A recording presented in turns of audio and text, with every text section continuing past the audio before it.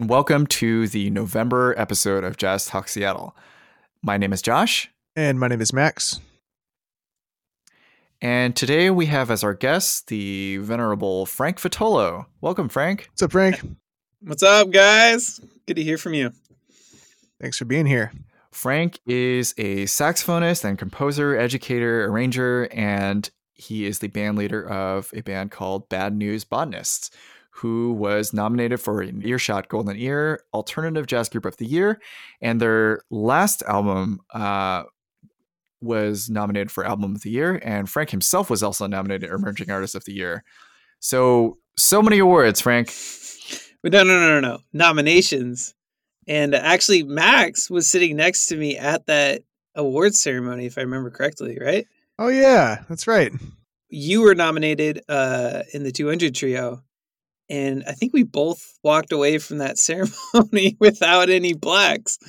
I think you're right. Yeah. I was like, fuck, or can I swear in this?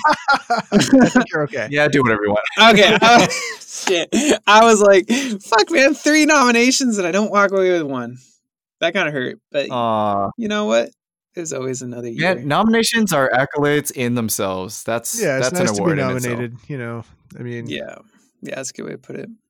I don't think I've ever actually won anything. That's amazing. I find that hard to believe. You are a staple in the scene, my friend. I mean, there are a lot of people who are staples in the scene who've never won Earshot Awards or whatever. They've been nominated, though, you know. But yeah, I don't know. That's a whole different category of a whole nother subject. Talk about. Yes. Well, back to the topic at hand. Bad News Botanists. How did this band start playing together, Frank? Oh, it goes back to the jam scenes in Seattle that is so vibrant and such a wonderful place to meet musicians. As Max started the jam session in Wedgwood, Greenwood. It's in Greenwood. Those are basically the same. Close enough. Yeah. And so I met everybody pretty much through those jam sessions. Mojam Mondays, Marmalade at the High Dive. Let's see what else.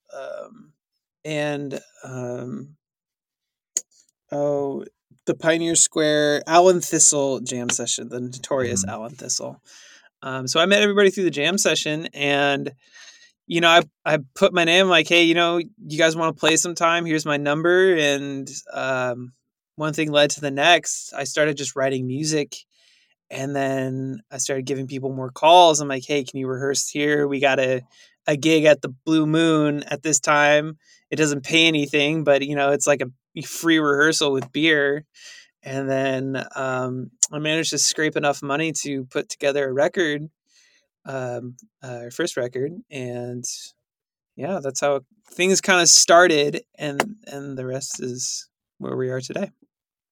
That's making me miss live music. I know. Yeah, right? That makes me miss live music too.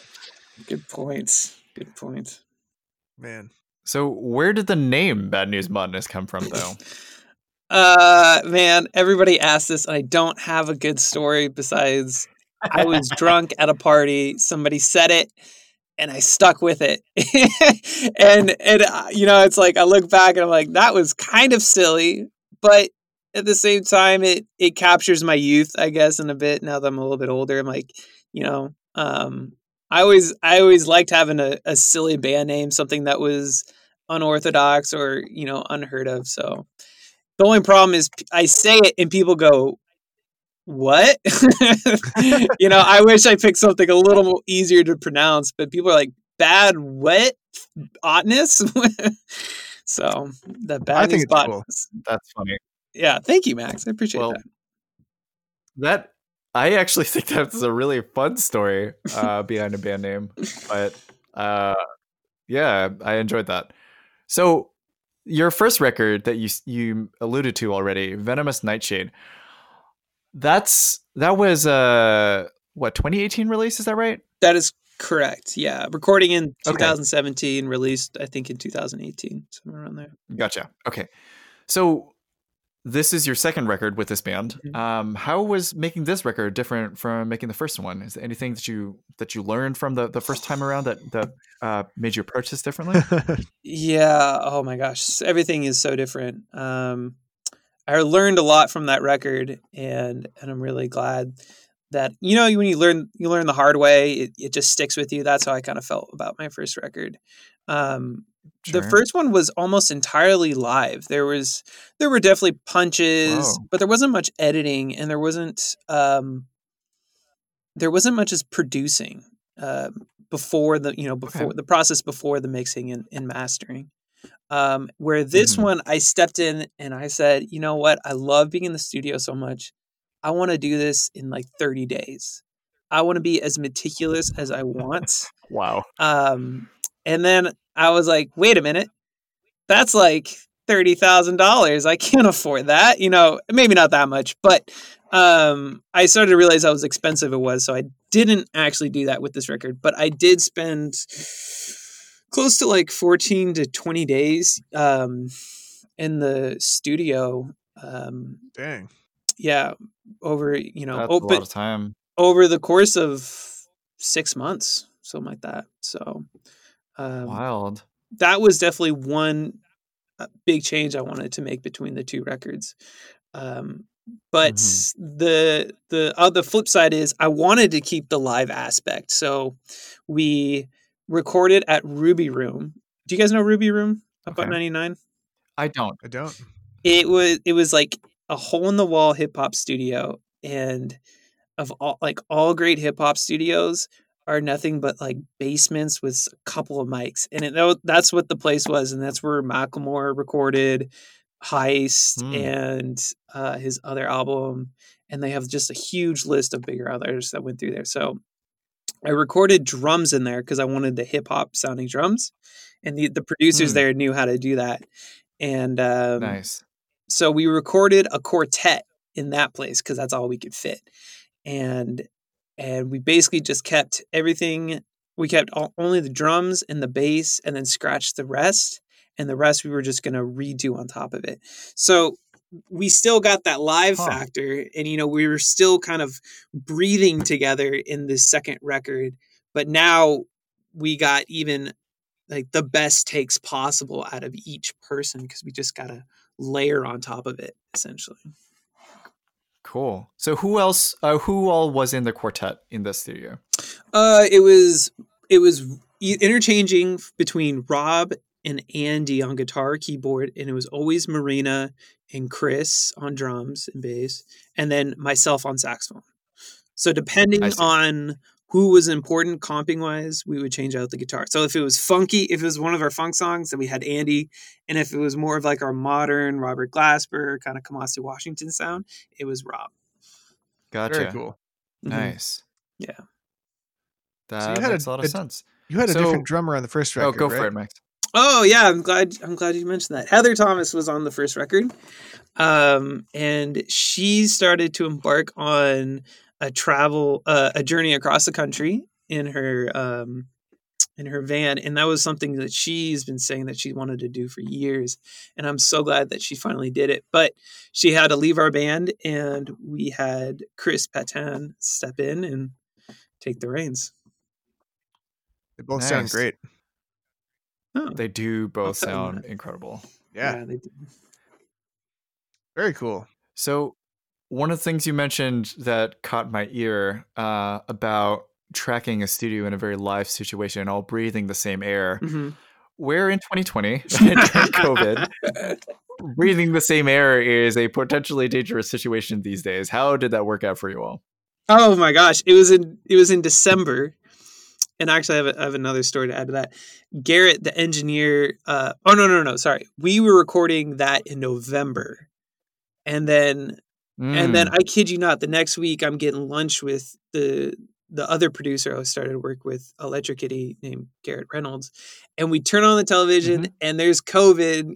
Like they're talking about COVID in Wuhan, and I look at Garrett and I'm like, that shit's not a big deal. That won't be a problem. And then sure enough, the rest is history. It's your fault then, Frank. You shouldn't have jinxed it. Jinxed it. Yeah, I ruined it for everybody. My bad. Okay, so you got to record the quartet before the lockdown happened. That's really, really nice. Yeah, exactly. So that wasn't a problem. And then when we were in the studio with Garrett, it was like just Colin and me and Garrett, or it was just Colin, Andy, and me and Garrett. So, Gotcha. Cool. Very cool. Yeah, hopefully Inslee doesn't come after me for that. I think we're an essential service, actually. It's going on the internet now. Yeah, no, that's right, I think Max. we're allowed to do that, I think. It should be for sanity's sake. Live streaming and recording are deemed essential or something. At least that's what I heard. Yeah, that would make sense. That would make sense. I had a question. What's up? It's actually slightly a departure from the album, but on your website, I saw a picture of buckets being thrown.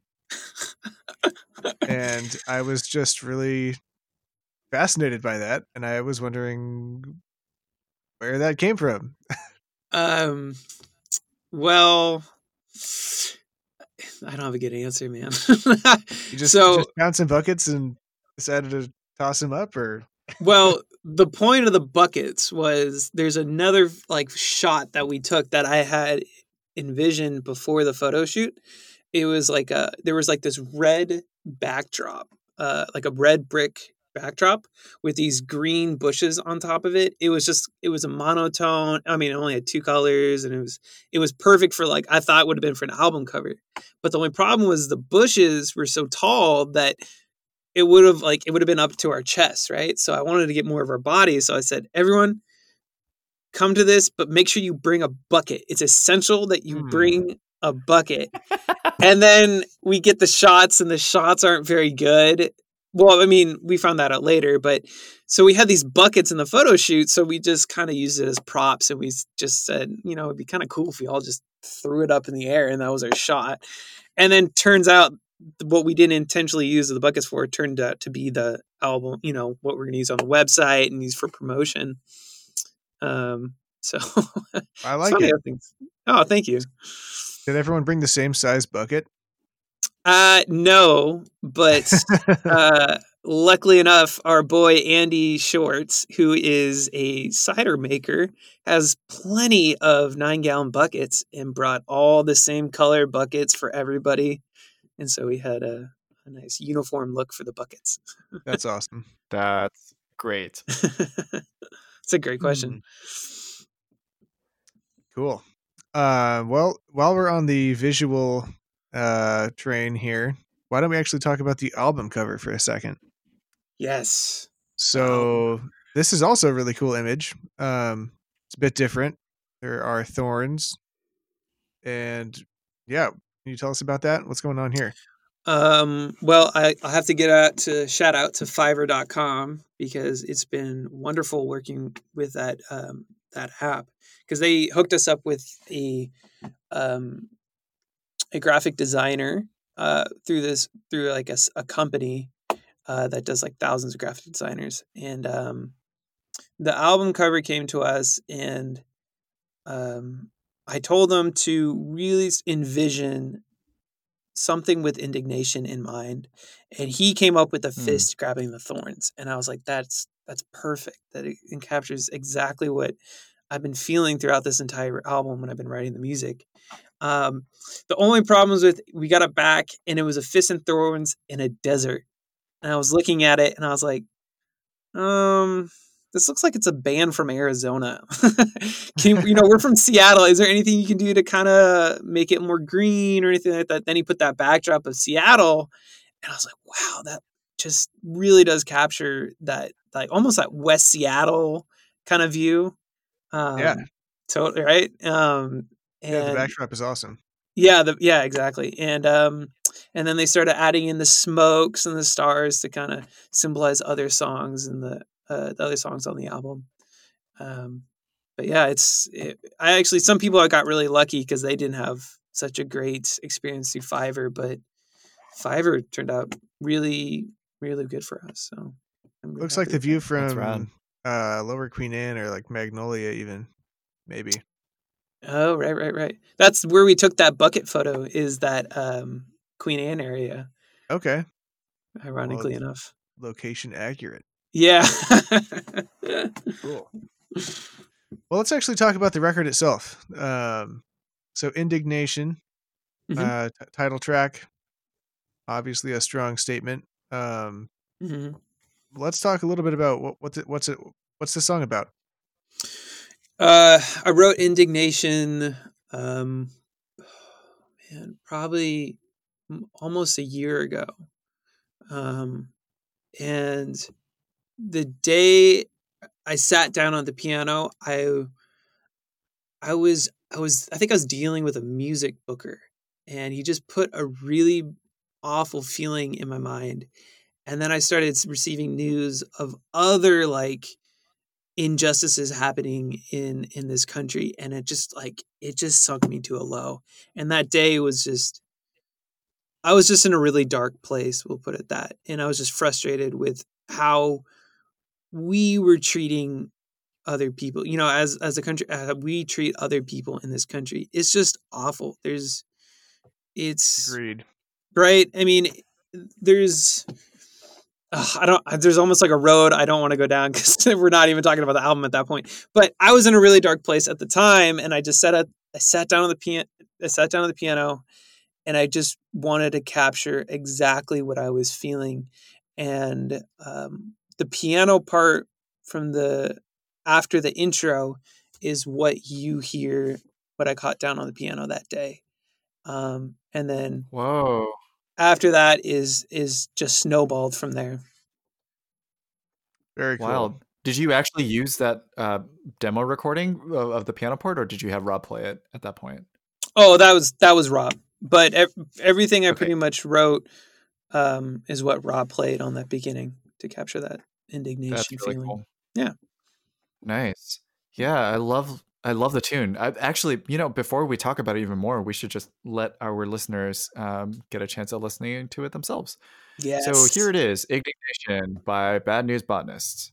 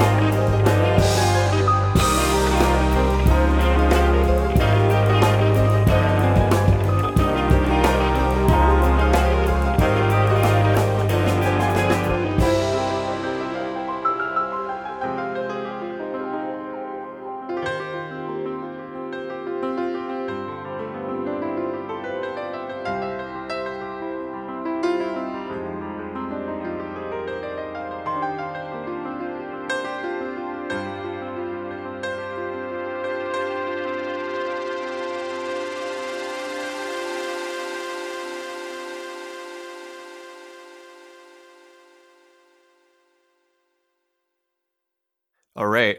That was a great tune, and I hear what you're talking about with the keyboard part. It's a really, really cool sound, as well as an incredible keyboard intro, for that matter. Rob did it justice. Rob Homan. Rob did a great job. And another part that I really liked was hearing Marina Christopher, right? Mhm. Playing upright bass. Marina Christopher playing upright bass. This is the only song that we had upright bass on. Nice. Yeah. And upright bass in a funk tune like this is such an unusual choice, but I really, really dug it. It was a cool sound. Yeah, it worked well. It blended. Yeah. And then I did you take some inspiration from Joshua Redman for the sax harmonizing part? Oh, I know. Are you talking about Joshua Redman's Elastic or Yeah, no, I've been playing with guitar pedals for a couple years now on the Botanist songs. And that's why I want to do it, because I just been playing with these octave pedals. But did Joshua Redman do it himself, or did he? Yeah, see, I didn't do it myself. I actually had an octave horn effect on it while I was doing it. Well, I dig it. I love that sound. I do too. Yeah. One day I'll have enough money to just spend that much time in the studio to actually transcribe my own solo and then do it an octave down. God damn. Joshua Redman. That's a lot of work. Yeah. Yeah. I would also probably farm that effort out to a pedal so I didn't have to do that. That's funny. Cool. Well, yeah, thank you for presenting this tune. It was really, really cool. Thank you for playing. I want to hear about Get It Together, the second track on this record, which I also really, really liked. Me too. What's this tune about? As you'll find out as I'm explaining what these tunes are called, the overall kind of theme is a rising feeling of melancholy. A lot of these songs were, not all of them, but a lot of them were inspired just of moments of frustration in dark places. And this one, it was frustration. I think I was having some financial issues, like somebody canceled a gig last minute, or like lost a student or something like that. And I was just like, God damn, Frank, get it together. Like, shit. Like, I'm 29 now. I shouldn't be facing these like problems. And I think I was a little pissed off, and I was like, I wrote the bass groove on piano, and then I recorded it that day on GarageBand. And then, I was like, I'm going to write a really fucking hard horn line. Colin's going to kill me, but you know what? I'm just got to do this. I'm pissed off, and this is what it's going to be like. So I wrote this really hard horn line, and anybody who like tries to learn it, it's an F sharp major, which is a shitty key on saxophone. Yeah. And on top of it, it's on a hard key. So that one was kind of inspired from pissed off feelings of my financial situation. And funny enough, the Get It Together and the next song on the track, Duck à la Funk, was originally one track, and we split it in two. Oh, interesting. We split it in two in the studio. Studio magic. Huh. Yeah. Yeah, I really like. Why did you split it in two? It was, I think we were listening to it, and I was like, it just sounded like a different song, and it's risky to do that in the studio, because if you start fucking around with it, you're not going to get it back, as you learn. And I made a bold move, but I really did hear it, and so we cut it, and I said, start at this point when Marina comes in right on this hit, and it just worked. It just kind of worked itself out. Yeah. Huh. Very cool. So I actually was going to comment on those horn lines for Get It Together, that you on saxophone and Colin Polkerbeck on trombone play incredibly tightly, and it's just, it's very tight. And I'm also really impressed that a trombone of all instruments is nailing those just ridiculously fast notes.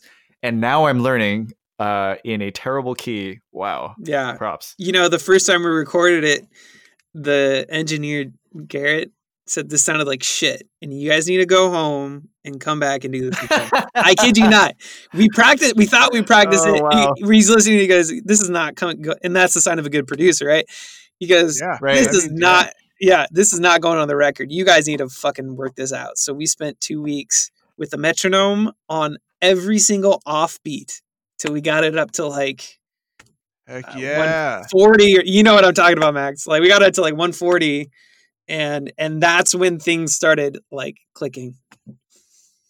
Nice. Actually, that work really shows. It sounds great, and it sounds natural. It's good work. Thank you. Yeah. Do we want to listen to this really fast, or do we want to keep talking about it? Because I have some more questions. Let's listen to it. Okay, let's listen to it. Let's listen to it first, and then get to those questions. Okay.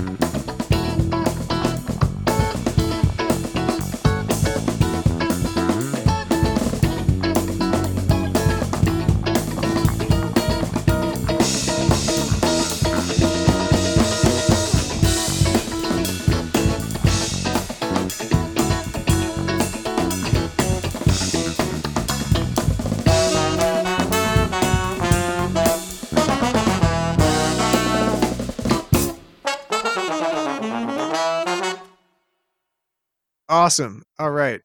Get it together. This song, I love the heavy funk aspect. I have a question about something you've mentioned a couple times. And that is that you're working with a producer. And for, I guess, these days, you don't oftentimes hear about maybe jazz or jazz-based records coming from the standpoint of being produced necessarily. Oftentimes you hear about people just kind of self-releasing things that they've done on their own. What's it like actually working with a real producer? How does that affect what you do? Oh, it has so much effect. Garrett Reynolds of Electro Kitty, I cannot say enough about this guy. He is a perfectionist. And he takes the role of, does this sound good enough for the record? And to have someone in there to do that while I'm trying to focus on the music and producing what I can do as best I can do, it's the best situation that you can have. It's that and the other flip side is you have to trust that producer that he can hear this, right? So he's my next question. Yeah, like he's a musician of himself, because if a producer can't hear if something's in tune or out of tune, or a chord is wrong or the rhythm is off, if they can't feel that, they're never going to be a good producer. They're never going to be able to get something quality out of a musician. So, so working with Garrett was incredible, because it was a musician on, if not more, of our caliber. So yeah, I'm just so grateful for working with him. So was he also mixing and stuff, or was he just kind of like overseeing the whole thing? Garrett, so the only thing Garrett didn't do as far as like everything, he didn't originally record the drums and bass. That was done at the Ruby Room with Seth MacDonald. And then everything else, mixing, mastering, producing. Mastering too. Oh, yeah, wow. He mastered it as well. Mastering and producing, mixing was all Garrett. Interesting. So, wild. Like even like the even the effects on my saxophone were, producing calls from Garrett. The delay, the compressors, all that stuff is all judgment from him. So it's especially like I know compositions, I know music theory, I know all this other aspects. I don't know anything about production, and he is just, he's my guy, and I can just rely on it completely. Man, that's awesome. How did you come to work with him? On our first record. He did our first record. And nice. But I worked with him before our record, because there was a band called La Fonda, who was is a great indie band around Seattle. Needed a French horn trombone arrangement, and they hired me to write their arrangements, and they were using Garrett as their producer. And that's how I kind of started working with him. And then I started realizing, shit, this guy's brilliant. Like, he should be producing my record. Sweet. That's awesome. Man. Wow. Well, I want to call out another thing on this tune that I really enjoyed: the guitar solo, and it's Andy. different. Andy Short playing guitar on this. It's so many guitar solos are playing lines and melodies, and this is distinctively not that. It feels like a rhythm guitar solo to me, and I guess the rhythm guitar parts of funk tunes, a lot of funk tunes, are some of my favorite parts. And I listen for it underneath what the horns are doing or underneath what the melody is doing. But here, you really bring it out to shine. I quite enjoy what you did with that. What made you want to do that? What's that all about? Man, you really just nailed it. I mean, that's exactly what I did. You know, I wanted a rhythm guitar solo because I love it so much. And that's great, man. That's a great question. What made me want to do it? Well, Andy was just really good at it. And I was like, you know what? I want to showcase what people are good at in my band. Cause that's, nice. That's what makes a good band is as a band leader. I think that's my responsibility is finding those moments or those skills that the musicians have and highlighting them. Absolutely. I think that's the reason why I did it. That's really, really cool. It comes off extremely well and you pulled it off. Congrats. Yeah, thank you. Right on. I have a couple questions about a couple other songs just while we're kind of on that topic. Who's Mark Sandman? Oh, he is the lead singer of the band Morphine, and that's why this song is titled Morphine. Okay, that makes a lot of sense. Mm-hmm. That's a simple question and a simple answer then. Gotcha. All right. Happy People is actually one of my favorite songs by Kenny Garrett, and this is the only non-original on the record, right? It's true. This is actually my first time even releasing a cover on an album. Yeah, you treated it in a really cool way. It seems a bit less or more than happy, maybe is the way to put it. Sad at times. Yeah. What was why'd you do this one? You know, and why did you do it this way?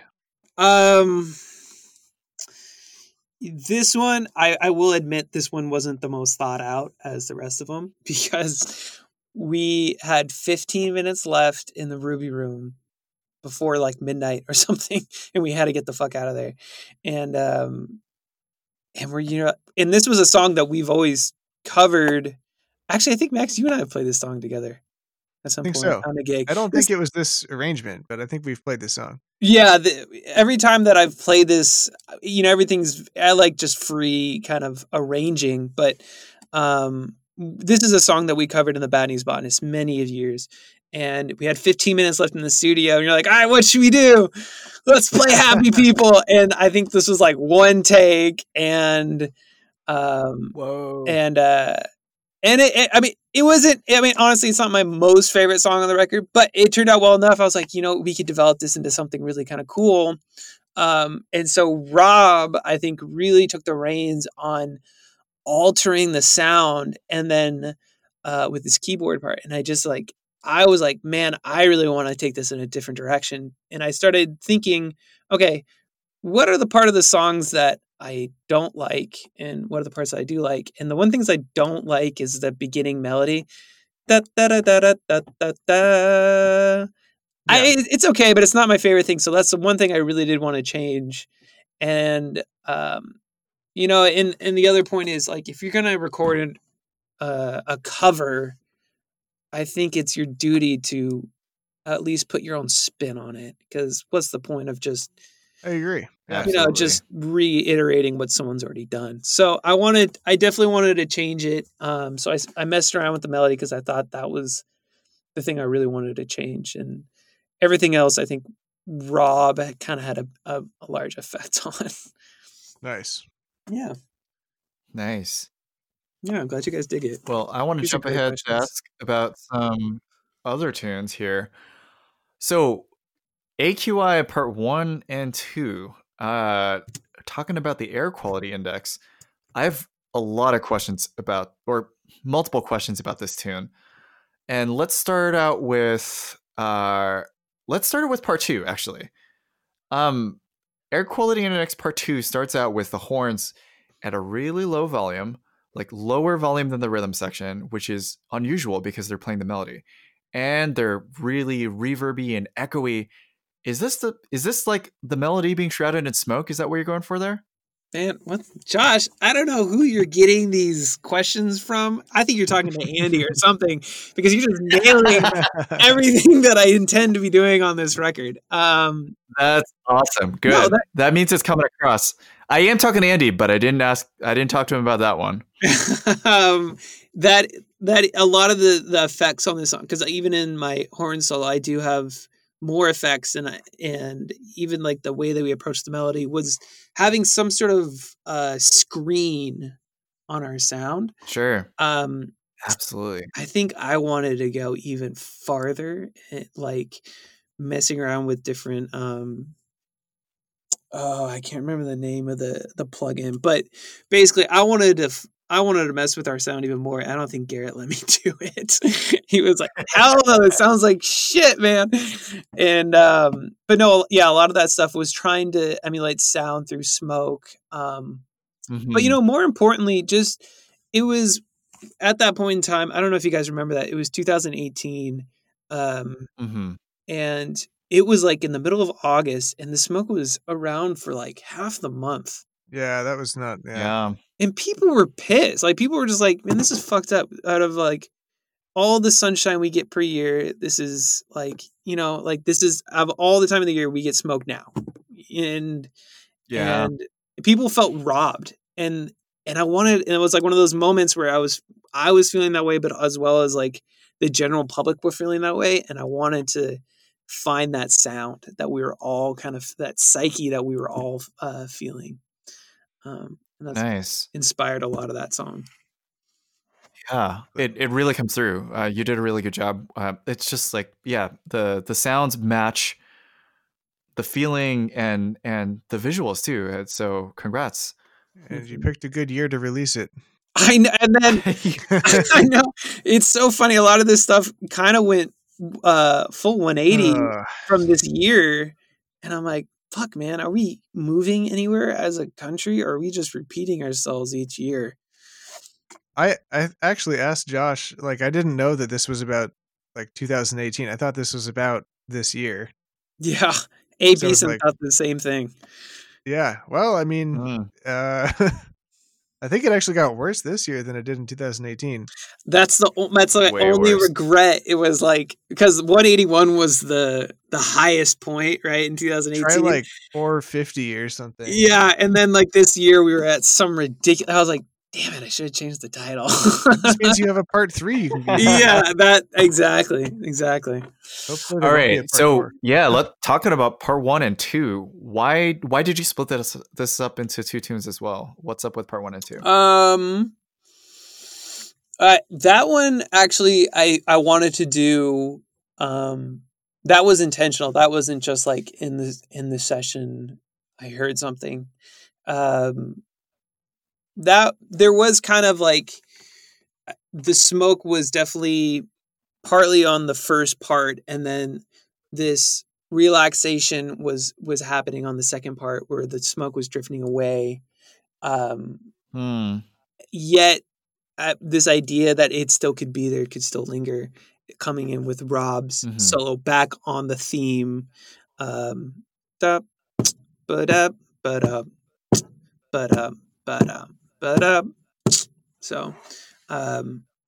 it was kind of just like a multifaceted experience through the air quality problems in Seattle. Nice. Very cool. Yeah, this gorgeous work. Thank you. Wanted to head back up in the track list and ask you about Mango Sticky Rice. This is different also. I really enjoy this record, by the way. I don't think I've said that yet, but this is a great record. I've listened to it all the way through like 2 or 3 times in a row and just kept checking it out because it's really fun, and there kept being more things to listen to. There's a lot. Yeah, Mango Sticky Rice. It's not a traditional song. It felt like, so there's a singer on this. Mm-hmm. Yes. And the only words are mango sticky rice. And there's a lot of wordless vocals. And it felt like the singer was another instrument in the horn section. Exactly. Like instead of being accompanied by the horn section. Why mango sticky rice? Why that? And what made you try to use voice this way? Well, okay, so the mango sticky rice, this is kind of embarrassing to admit on a podcast, but it's just a nickname I call my fiance sometimes. So this was as soon as it started, I knew this was a portrait of her. So I obviously want to just kind of come up with some pseudo cute name for the song title. And Sarah is she's a very shy singer, but she's actually a pretty good singer, and she's just kind of natural singing. Can pick up lyrics really quickly, and so I knew I kind of wanted to have that as an embodiment of her. And as soon as I sat down with Aura Payne is the singer. We were actually originally going to find lyrics to some, we're going to kind of construct something. But the more that we played it, the more we felt comfortable having her using as an instrument. And then she kind of felt this rhythmic saying of the title of the song, Mango Sticky Rice, and then just put this beautiful like descending melody over it. I was like, you know what, that's it. You just do that. And she felt comfortable doing that too. Nice. And yeah, Aura Payne, she's a great singer. Nice. Yeah. That's a beautiful song. I really, really enjoyed it. Thank you. It was my first time writing 30-second notes on a piece of music. That was another moment. Colin was like, "What the fuck, man? Like, I play trombone. I have to move my arm like this. Like, you just move fingers." I'm like, "Colin, it's at 70. I mean, like, come on." That's really, really funny. It sounds like you throw a lot of curveballs and challenging music at Colin, but he keeps hitting them back at you and knocking them out of the park. I think that's why we work so well together. For that exact reason. I keep throwing him hard shit, and he's like, "Fuck, why can't I do this?" like I should be better than this. And that almost like competitive spirit keeps us gelling. Yeah. Nice. Yeah. One more song question for me. Just optional ending. Can you tell us a little bit about this one? Absolutely. Yeah. So the optional ending was a live performance idea that I had as an encore piece. Because I always felt like this would have been Indignation would have been a great encore piece. And as you listen to the track of the song, it replays the chorus of Indignation at the end of it. And so if we ever played a show and the crowd was really feeling it, Rob had this lick idea that I wrote down to start the encore essentially. So it was technically an optional ending, and I was like, you know what, that's what it is. So that's what the title is. Awesome. That's a great story. Like choose your own adventure type ending to the album, I guess. Yeah. If you don't want to listen to it, it's optional. It's optional, exactly. I found out the other day that John Gilbreth played that tune on KEXP, and I was like, "Oh, nice! That's such a weird choice." Like, because it's not even a song; it's like it's like a minute and a half, and it's a continuation of the first. It's just funny that out of all the songs that on the album, you play that one on KEXP. I mean, if it's a good song. Oh yeah, hey, I can play anything on KEXP. I'm down. Well, let's shift gears a little. So this is a Seattle podcast and a Seattle-based band, but I hear you are not in Seattle anymore. Where are you now, Frank? Letting the secret out of the bottle, man. Currently, I am in a practice room at NYU, New York University. I'm getting my master's in jazz performance, and I moved to Woodside, Queens. Wow. Yeah. Wild. So I left Seattle. That's really cool. Yeah. Well, what does that mean for the future of the Bad News Botanist then? The Bad News Botanist will continue when I move back to Seattle. Nice. Okay. When I finish my education here in New York. Nice. But I had the realization that I need to push myself more, and what, as Max knows, as being in this scene, what better city to push yourself more than New York City, right? It's true. Mm-hmm. So, as well as other making some career choices of having the benefits of having a master's degree as far as teaching, teaching in university or teaching at a higher institution. Because, it's funny, like as younger, I was like, I just want to play, and that's not always a reality when you first get out of college. And, it's a beautiful thing is I fell in love with teaching. So, I wanted to, further myself into my teaching career as well. What are your goals obviously for teaching, having a degree helps. Do you have any other goals with this move? Yes. Besides networking, and networking and finding people that will better my playing, continue writing, and will continue my career, the same career I had in Seattle, but just keep doing it in New York, and hopefully like people will fucking rip me a new one and tell me I suck and I have no choice but to crawl from the gutters and better myself. But on a very separate note, moving to New York has always been on the back of my mind. I have family in Connecticut. My sister lives in Queens, so it's it's always been that tempting fruit I've always wanted to pick. Nice. Yeah. Nice. Well, I'm looking forward to hearing how that goes. Yeah, man. Yeah. We'll connect. Is that a 2-year thing? 2 years.